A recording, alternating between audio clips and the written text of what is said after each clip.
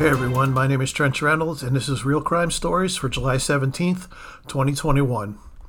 A 47-year-old man from Chicago was recently arrested for allegedly molesting a juvenile. The assault is said to have taken place at Hancock County, Indiana motel, which is a 3-hour drive from Chicago. The suspect is said to have met his victim on the chat site Omegle. Again, for the uninitiated, Omegle is not an app, as many news outlets report. It's just a website where people with webcams are connected to random people to chat with. The only age check on Omegle is a banner that says the chats are monitored. Are they, though? And a small blurb that says you must be 18 to use Omegle or be 13 with the permission of a parent. I can almost guarantee you that no parent is giving permission to their kids unless they have no idea what Omegle is. In case you had any question about it, Omegle's own motto is, talk to strangers.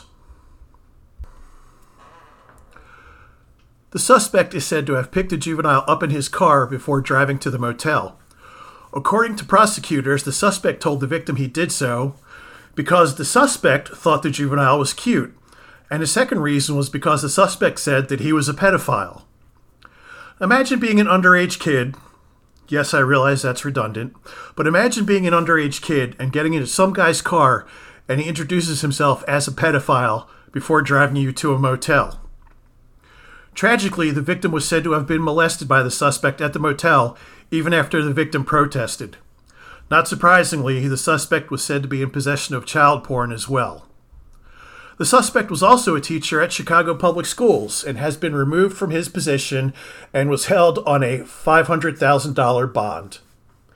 I know I'm repeating myself, but until people get it, I'm going to keep saying it. Omegle is not an app. While most of the modern internet runs off apps, Omegle is a run-of-the-mill website that can be accessed through any device with a web browser and a camera. This includes laptops, phones, and tablets. If you want to know if your kids have been on Omegle, check their browser history and not their apps list, and hope that they don't know how to clear their own browser. Omegle has become popular with the TikTok crowd due to funny videos that have been posted on TikTok. Think about having a discussion with your kids about how dangerous Omegle really is. That's it for today. If you want to read more stories like this, you can do so at my website at realcrime.net. If you want to hear prior episodes of this podcast, you can go to realcrimestories.net, or you can go to realcrime.net and click on the podcast tab, or wherever most podcasts are available.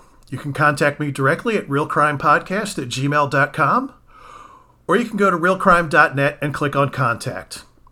You can also go to realcrimestories.net and leave a voicemail, which could be played on a future episode. If you'd like to support the show, you can do so on Patreon at TrentReynolds.com, or you can go to realcrimestories.net/support.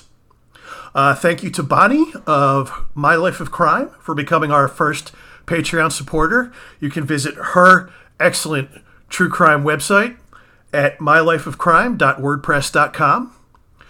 We also have realcrime.net merch link not a merch link, we have an actual merch that's available in the show notes. And if you want to if you'd like to follow me on social media, you can do so at Trent Reynolds. If you'd rather just follow the website and the podcast, you can do so at realcrime.net. And you can follow me on Facebook at facebook.com/realcrime.net. And remember, try not to let anyone else tell your story, because you are here for a reason.